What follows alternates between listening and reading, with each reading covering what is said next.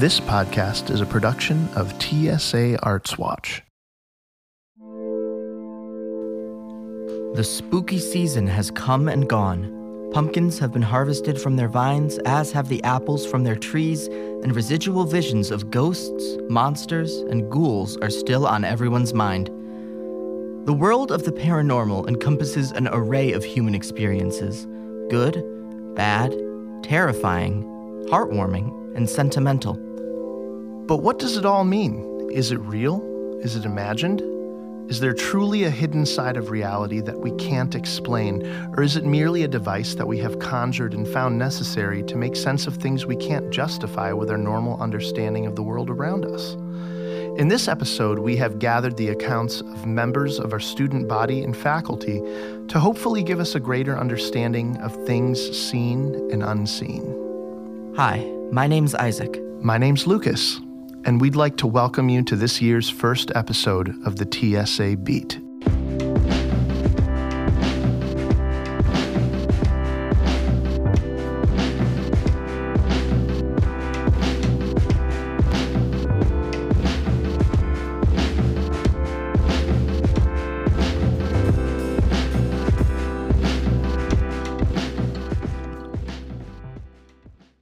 Our first story is special in multiple ways.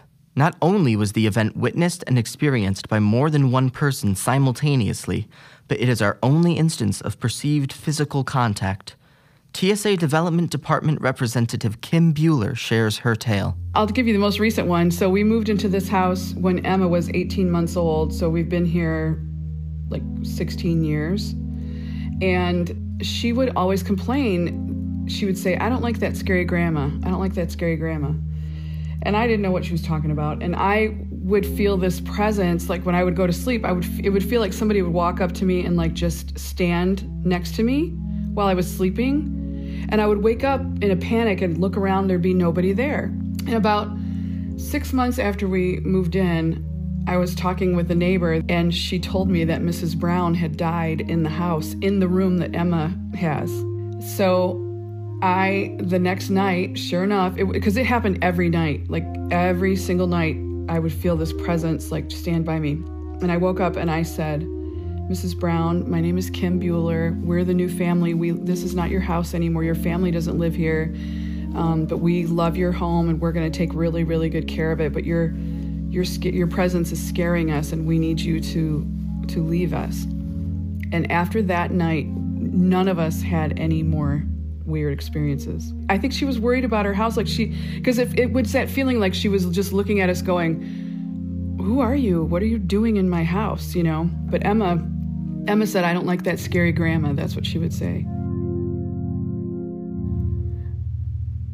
I had this duplex with my boyfriend at the time. I always felt weird in the basement of this house. Like I just felt creeped out, and it was kind of old. It was like an older duplex, you know, in the west end of Toledo. And one night our cat started losing his mind, and he was like looking up in the corner of the bedroom. And I thought, what the hell is happening here? Basie's lost his mind. And kind of didn't think any more of it, went to bed, and all of a sudden I'm laying on my side and I felt, boom, a hand push me into the pillow on my face, and it was like a smack, like with force. And Sean, my boyfriend at the time, saw it. He could see it. It was a white, like luminescent hand and forearm, and it was smacking me down. And I was like, "Help me, help me, help me." And he started to move, and it went down my body and was gone. And it freaked me out so much that I moved out. I had to leave that place. It was so scary. It was definitely a menacing thing.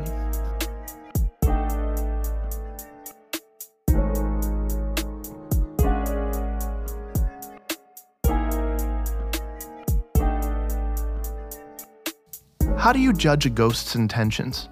What if they simply want to hang out?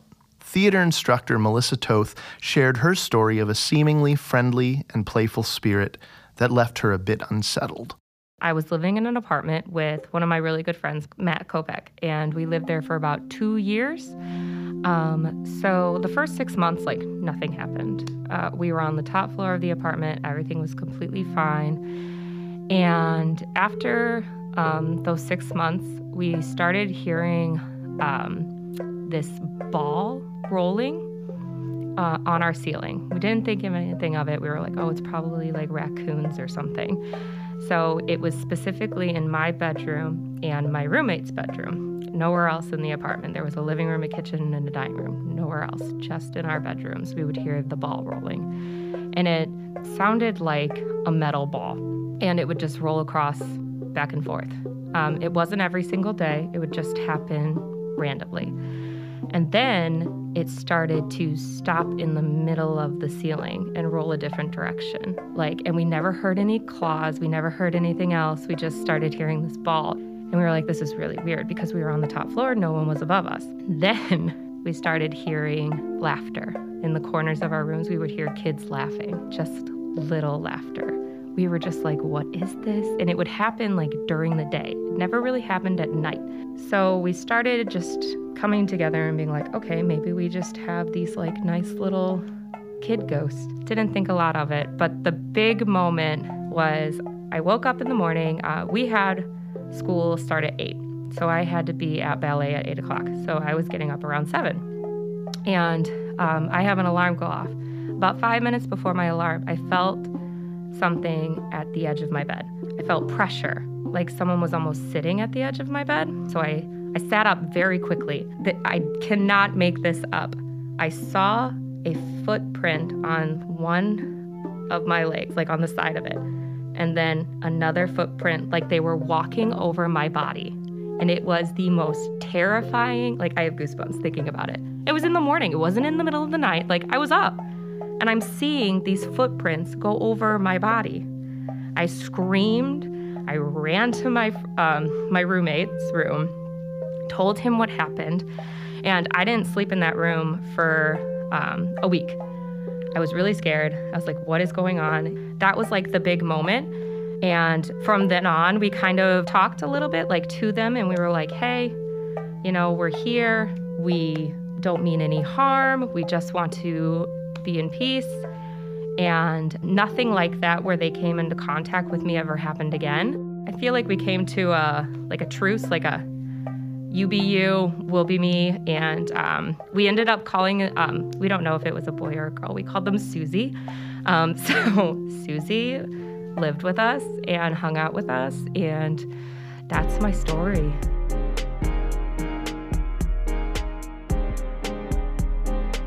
Clairvoyance, the supposed faculty of perceiving things or events in the future or beyond normal sensory contact. We talked to several folks within our community who claim to have such sensitivities and have found that it's not entirely as uncommon as we thought.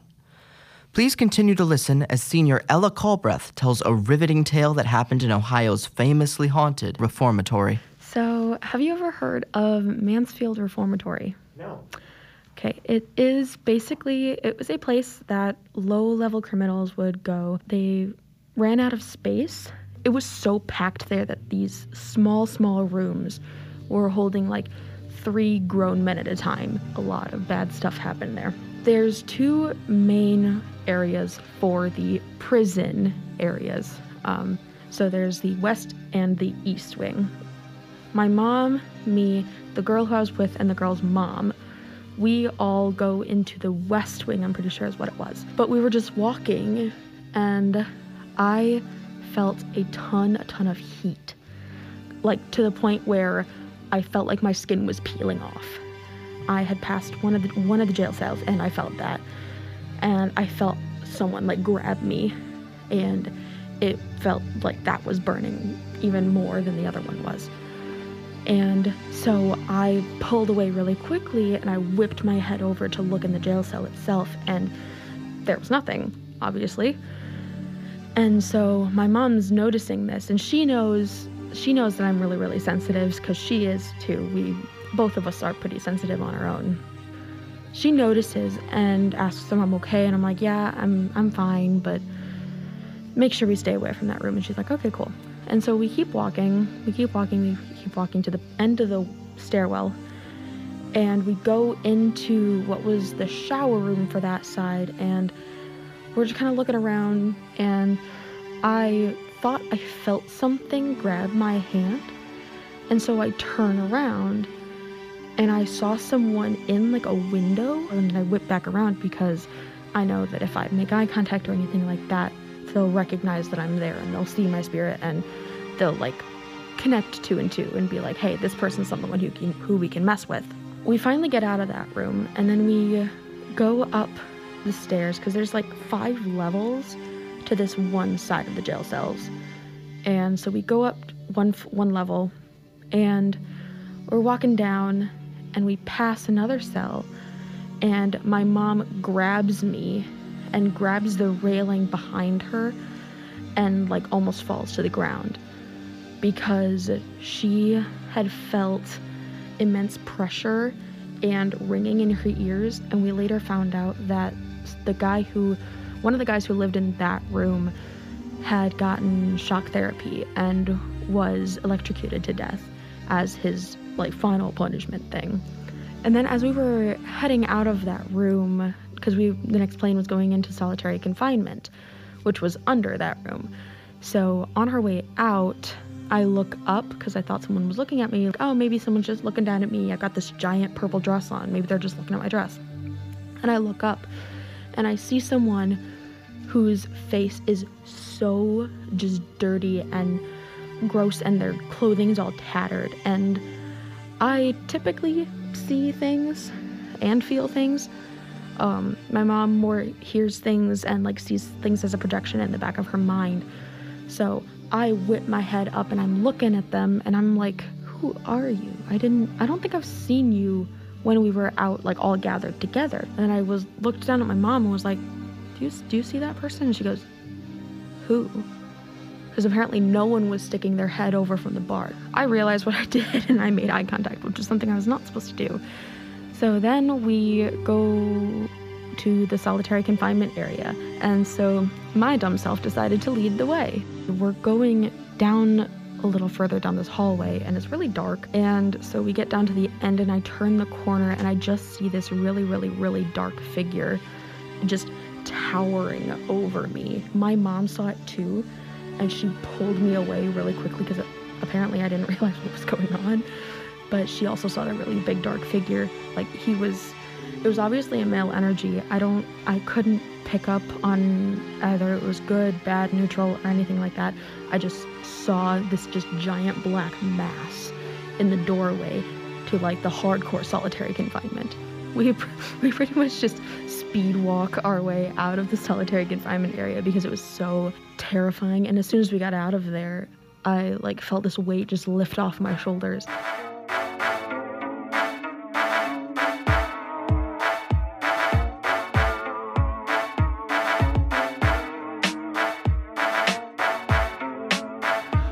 Of course, everything has a duality. If you're going to give credence to the believers, it is also a healthy exercise to take into account the skeptics in our midst. We could think of no one better to represent this viewpoint than our very own science guru, Mr. Ken Burchett. Not surprisingly, I'm a person who, is more into the idea of things that can be empirically proven. Like science appeals to me for that reason. It's not something I've ever really seen convincing evidence for. Anecdotal stuff, but nothing that's ever really stood up to the hard proof requirements, of actual scientific research. I would need empirical proof that meets, peer review standards of scientific research. I would need it to be coming from multiple sources, including sources that are already skeptical. And I have some anecdotal evidence of myself that tends to make me think that most of the people who are pushing this forward aren't doing so for reasons that are entirely honest. My husband's director down at the library down in Bowling Green, and they have this really cool Victorian house. I mean, it's absolutely beautiful. And they use it for meeting space. And shortly after they've done a job refurbishing this house, a production company wanted to come in and actually use it to tape one of those ghost hunter type shows. When they were asked about it, they said, well, there aren't any ghost stories that go with this house. I said, oh, there don't need to be. Like, we're just going to make them up. And then that's just what they do. I think that the belief in ghosts in some way, comes from a place almost of fear. It's so existentially terrifying to think that, is there something after we're alive? Is there not? That I think they find the idea of living people being able to still be around even after that. I think they find comfort in that. But the problem is that there's no real proof. And then whenever you try to talk to anyone about it, they say, well, you can't prove that it doesn't happen. Well, I mean, there's no way. It's logically impossible to prove that anything doesn't happen. That's not how proving things works. The key is that you have to prove that it does. I mean, what do you say to people's delusions? I mean, it's people have them, they need them. I guess if it's not doing any harm, it's just not a conversation I feel like I need to have. Because generally speaking, if a person believes in magical thinking anyway, their interest in actual evidence is very, very small. The last couple of years have proven just how true that is. Once people go down the magical thinking rabbit hole, they're not coming back.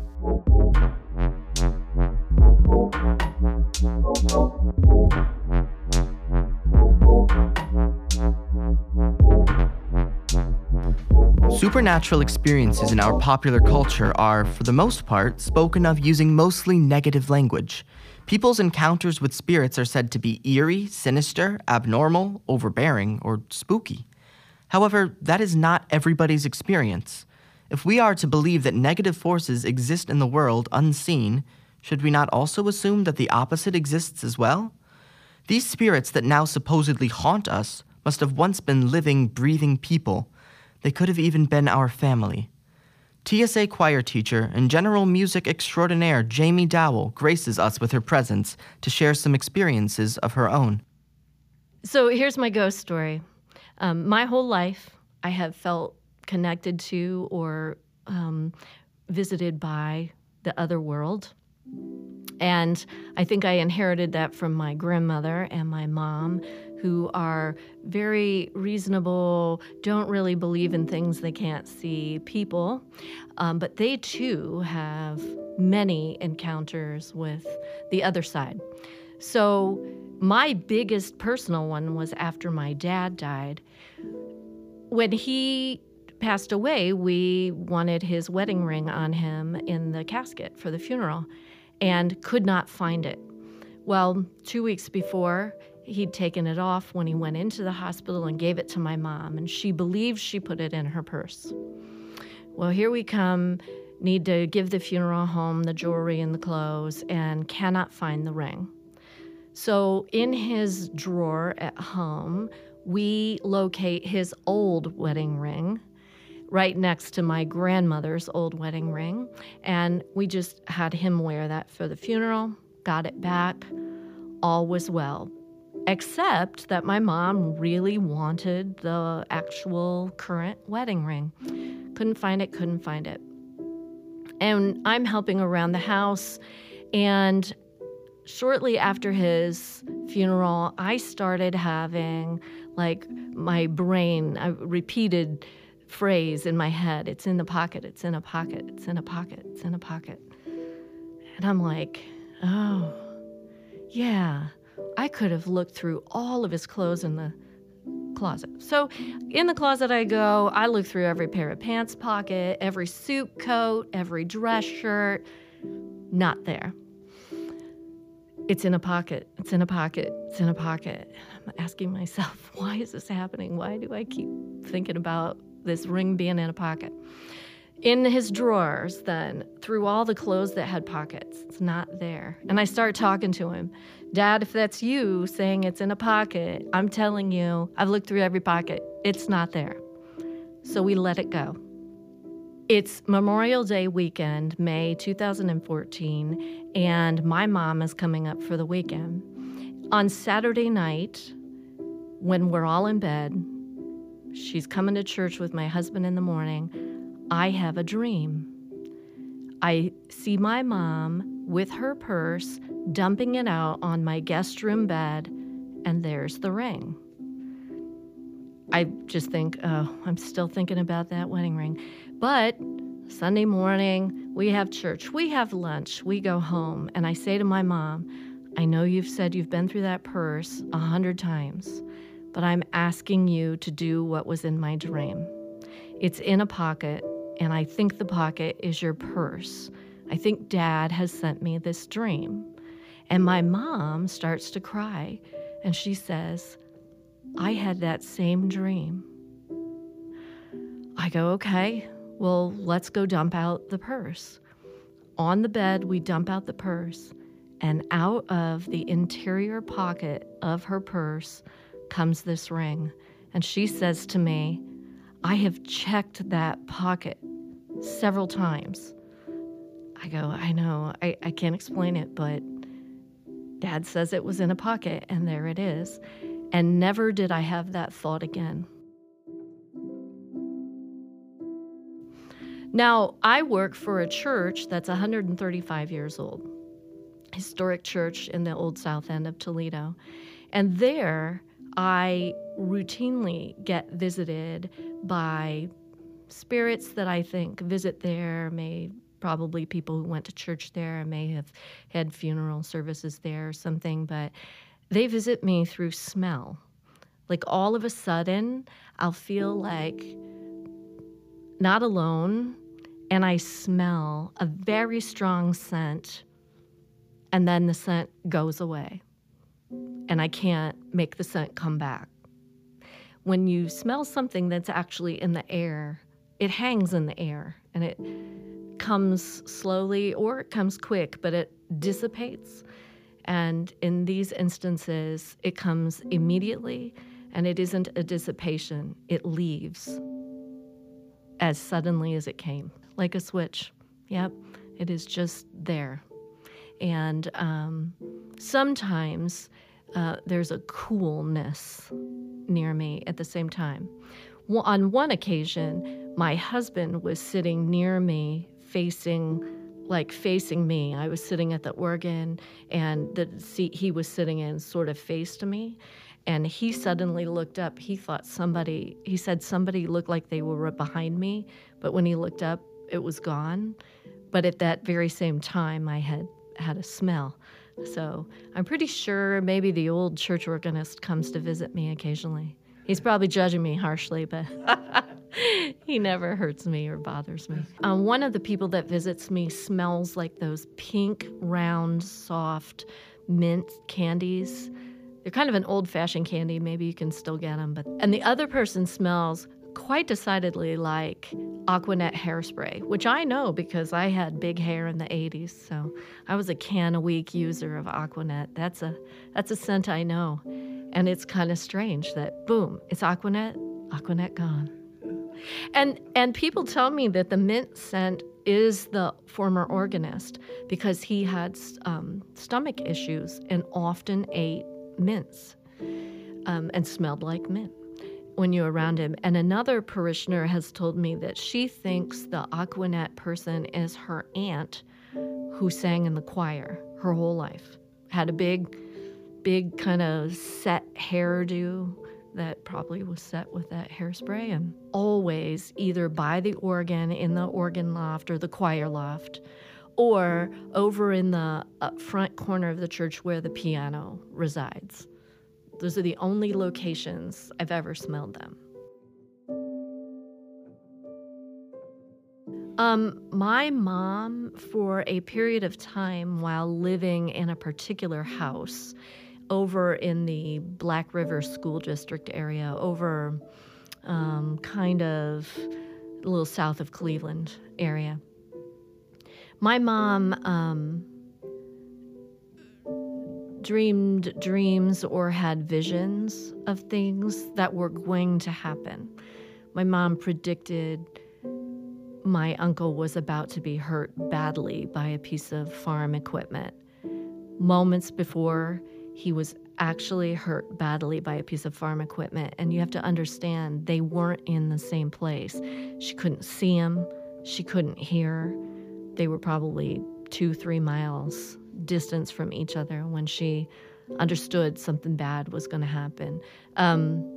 She knew that my aunt was in a car accident in the middle of the night before the phone rang. she got her parents up, my grandma and grandpa, and said, Kathy's been in a car accident. And they're like, no, she's fine. Phone hasn't rang, nobody's called, nobody's reached out to us. And within about 15 minutes, the phone rang, and my aunt had been in a car accident. My mom says that after she didn't live in that house anymore, it never happened again for her. She's never had any more incidents like that. My grandmother says that when living in that house, she regularly saw her children doing things in groups, in places, in the house, out in the yard, over by the barn, only to turn around in moments to find her kids other places, and they couldn't have gotten from the place she saw them to the place they were in the amount of time. So she came to understand that she was seeing children that were not hers, like visions of kids, also stopped happening for her when they didn't live in that house anymore. Now, for my grandma, though, one more thing happened, and it was the day my grandpa, her husband, died. She was home alone. My grandfather was in a memory care facility. He died in the daytime. My grandma was at home preparing to do something that required her to walk down the hallway in her house. And as soon as she was getting to the hallway, she heard her father, my great-grandfather, laugh out loud. And she knew that my grandfather had apparently just passed away, because the only way she'd hear her dad laugh was somebody to be with him that he loved very much, and that would have been my grandpa. So she immediately dialed the phone to the memory care facility, and they're like, "How did you know? We hadn't even gotten around to calling you yet. He literally just died." That's how she knew. She knew from hearing her father's laugh. And it's the last thing for her, too, that ever happened. My mom, when I was a kid, always referred to it as a gate, that there are gateways to other places, and that one happened to be a positive light. I think for me, what's strange is I'm not trying to dial into it. I didn't ask for it. I'm not seeking it out. I won't say I don't want it, because it hasn't been a problem. But I mean, it wasn't something I was like, oh, I hope, I can connect to the other side. It just exists for me, and I understand that it's there.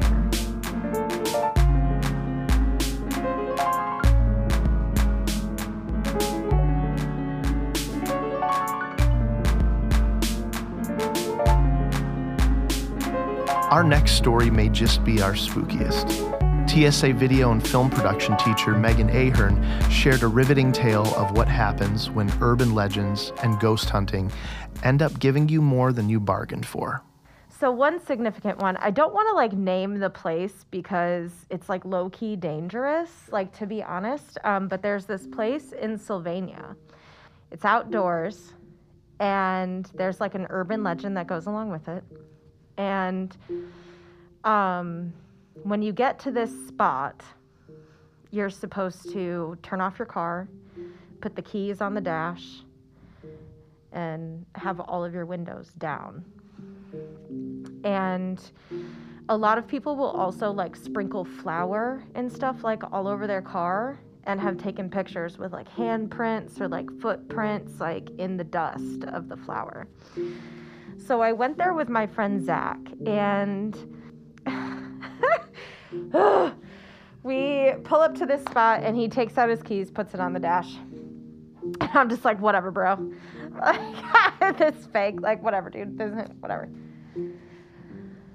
So all of a sudden, the clock on his car radio comes on, at random. And I look over at him, and I was like, don't play me, dude. This is not even funny. I don't know where I am. Don't do me like this, And he's like, I'm not doing anything. I'm serious. And I was like, give me your hands. So I'm holding his hands. because I didn't trust him. I'm like, yeah, whatever, like, you're messing with me. Then the radio comes on, like music from the car. Headlights come on. I'm not even joking you right now. And windshield wipers. And I'm like, bro, drive. And he's like, no. We came all the way out here and you didn't believe me and you're going to sit here and you're going to deal with it. And I'm like, I literally hate you. We're over. Like, we are no longer friends. You know? So I'm sitting there trying to be cool, trying to be tough, and I could hear footsteps in the gravel behind me. And I swear something was like next to my window, which was open. Next to my window. And then I heard like it ran off. Bro, I'm not gonna die today. Like, I'm not here, not for you, not for this ghost. Like, this is not. So I had a camera with me, right? Like, digital camera. I didn't have a cell phone with a camera at the time. Okay. And I just started taking pictures. And I take a picture right outside of my passenger seat window. You couldn't see any of the trees that were right in front of me. It was this red fog.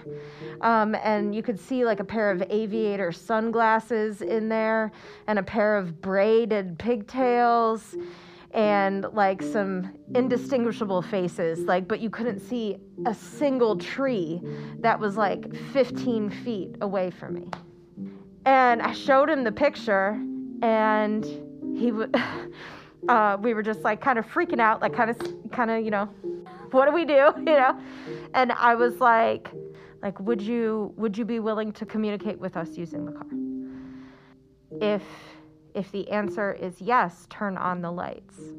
And the headlights like flashed.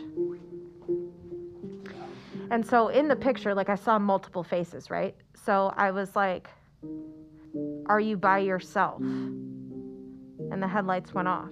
And I was like, are you with other people? And the headlights came on. And I'm like, bro! And we're like asking it all of these questions and everything. And like the lights are like, it's responding to us. Like it was a real moment. And I'm like snapping pictures and there's like all these like orby forms that are like not just like, dust or like insects or like whatever, like some actual blocking things behind it. Forms. It was insane. And then there's like a neighbor to the area that is not happy about all the teenagers that do ghost hunting there, and he chased us off the property. So it kind of ended there and we never went back, but that was probably one of my scariest and like closest encounters. It was wild. I think that place still exists. But it's the scariest place I've ever been to.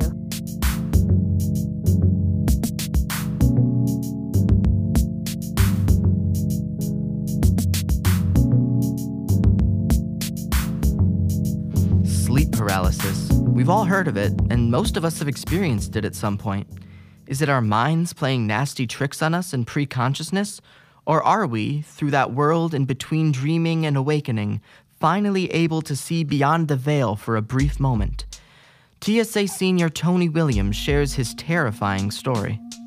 All right, so look, man, I think I was about like 12, 13, and I was living in Cleveland. We was living in the Heights. We even got out of the Bass, but we moved into like this old little house and we was renting it out, We ain't have a lot of furniture or nothing there, but, the house was smooth, But my first night, sleeping, I couldn't sleep. Like, I just was happy I get to go to school, you feel me?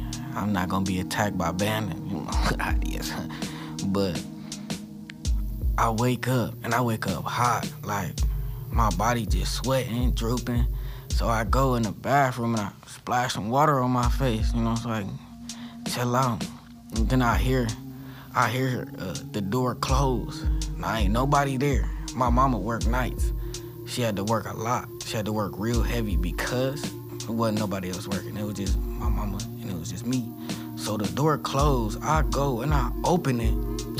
I'm like, who in here? So ain't nobody in there. I just leave it alone. The next day come, you know, I done walked to school, I done got back home. You know, go make me some noodles, you know, some ramen, y'all know what it is. But I get ready to lay down and go to sleep again. And I go in my mom's room this time, cause she got the big bed, you feel me, with the big pillows. So I just go and lay in there. I wake up and it's a lady standing on top of me, like looking at me, like I'm looking at her, like this is real. Like I'm like, get off of me, like that's what I'm saying. But I'm stuck. It's like I can't move, I can't do nothing. So my eyes finally go back to sleep, and I wake up, but I see a lady in the corner in an all-black dress. Now, you know, a day later, I talked to my mom and I tell her. She said, did you know that a wife died in this house? And the husband was so sad. That literally is what happened. Like, it was crazy, for real.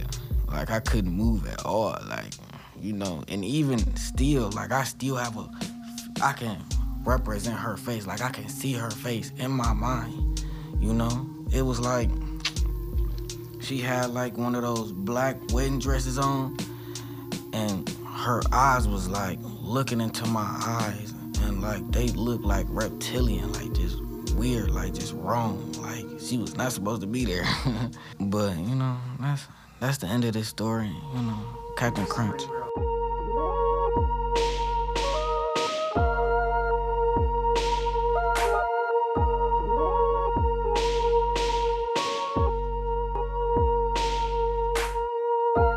So far, we have heard direct accounts of the hidden world, some exciting, some heartbreaking, some terrifying.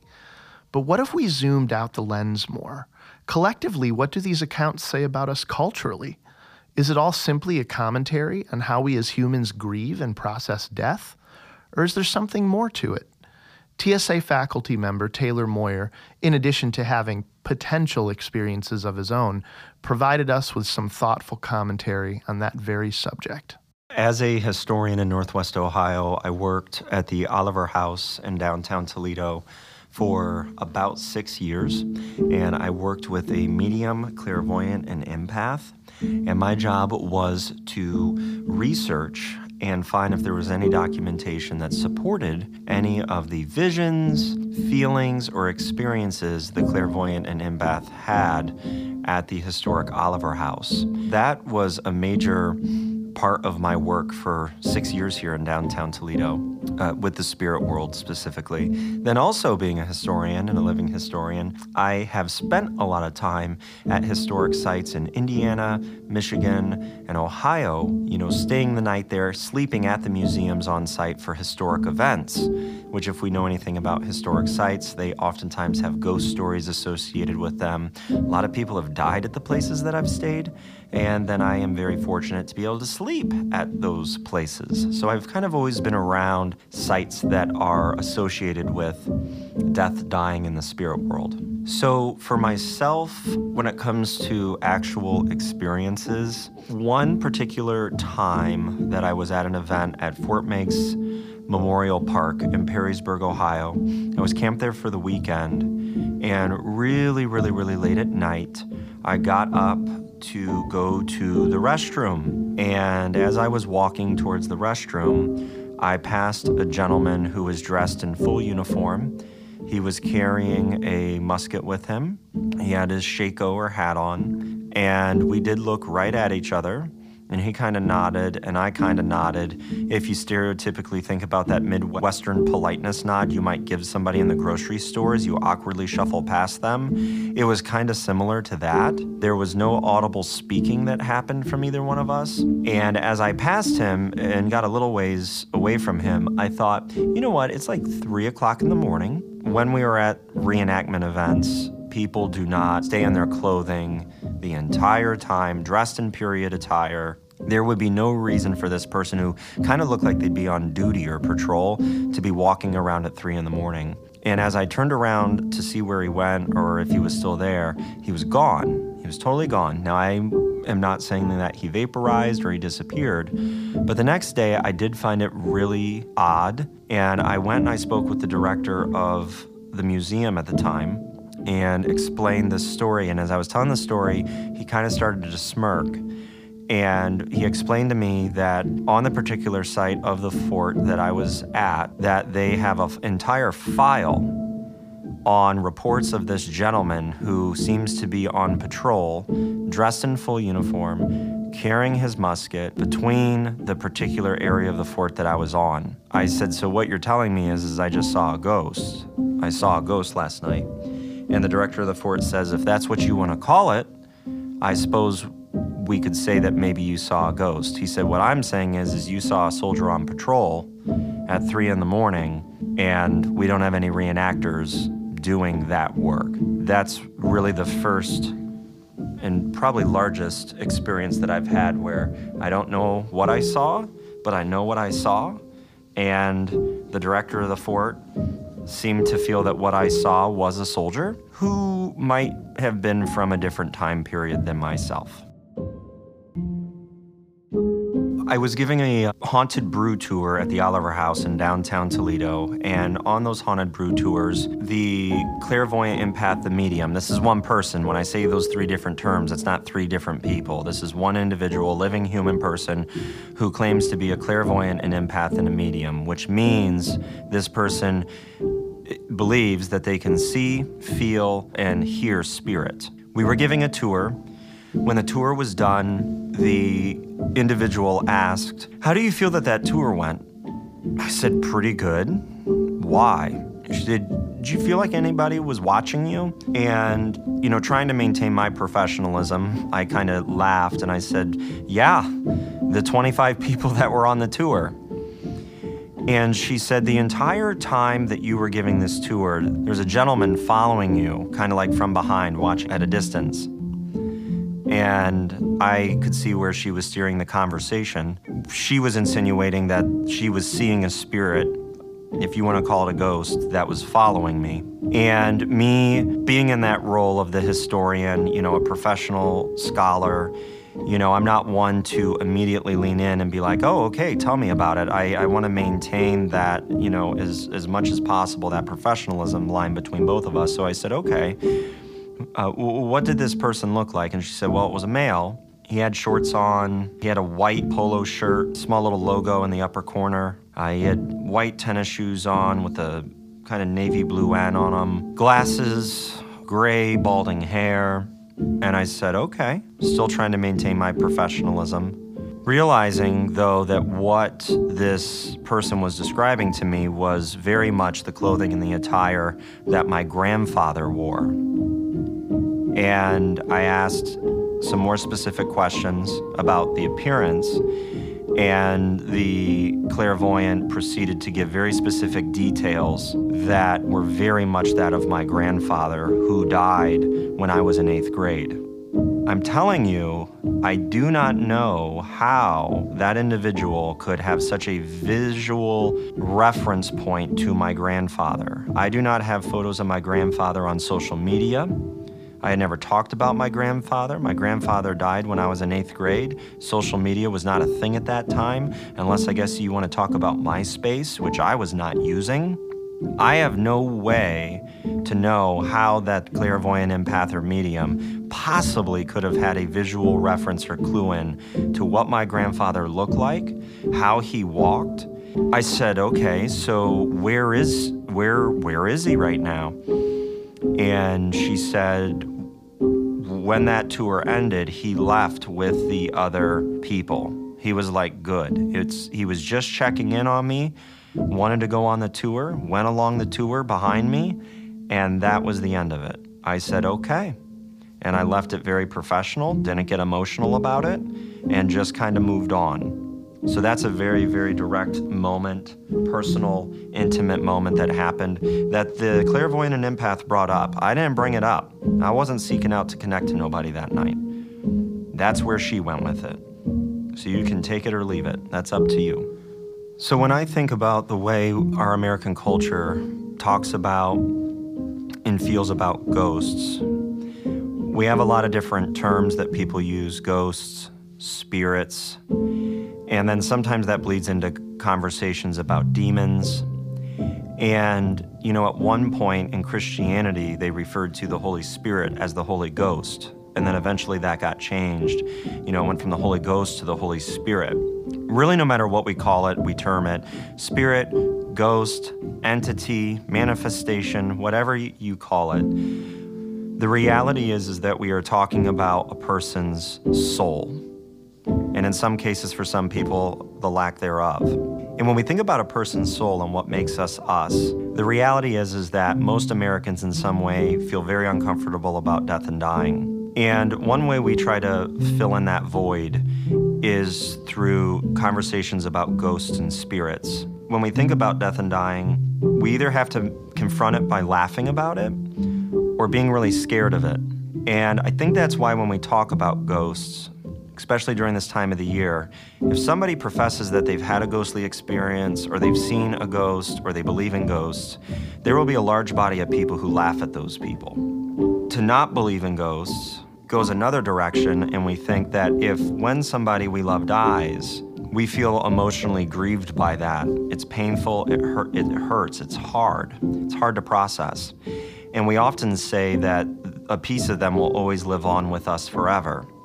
If you think about it that way, that means a part of that person's spirit, their soul, if you want to call it a ghost, there's a little bit of that ghost of that person who will live on with us forever. So when we get into conversations about are ghosts real, are ghosts not real, the reality is what we're really talking about here is when we die, do we live on? And if the living continue to remember us, they think about us, they absolutely continue to have an emotional relationship with us even after we're dead, then in one way, I guess ghosts are real. Because after we die, people memorialize us, they celebrate us, they remember us for who we were. And if we're living on through other people and a piece of us never dies, our love for those people never die and they stay inside of our hearts, our minds, what have you, then in a way, ghosts are very much real. Spirits are very much real. A piece of that person will live on with us ultimately until we die. But I think we like to isolate things. We like to have a yes or a no answer. And I almost think as the humanities teacher, it would be improper of me to say, are ghosts real or are they not real? What I think is real is death. And what also I think is real is our human emotion about death. So in a way, it's kind of yes and it's kind of a no.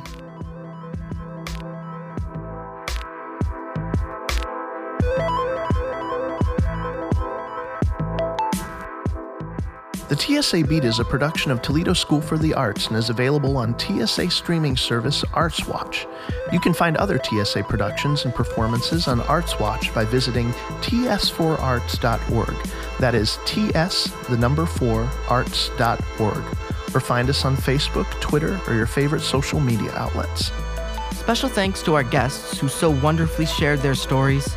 TSA faculty and students Kim Bueller, Melissa Toth, Ella Colbreth, Ken Burchett, Jamie Dowell, Megan Ahern, Tony Williams, and Taylor Moyer. Music and score for this episode was provided by Isaac Slater, Lucas Madrazo, and Dream Louder. The TSA Beat is written and produced by Isaac Slater and Lucas Madrazo. Thanks so much for listening, and we hope you tune in again next time. Have a good one.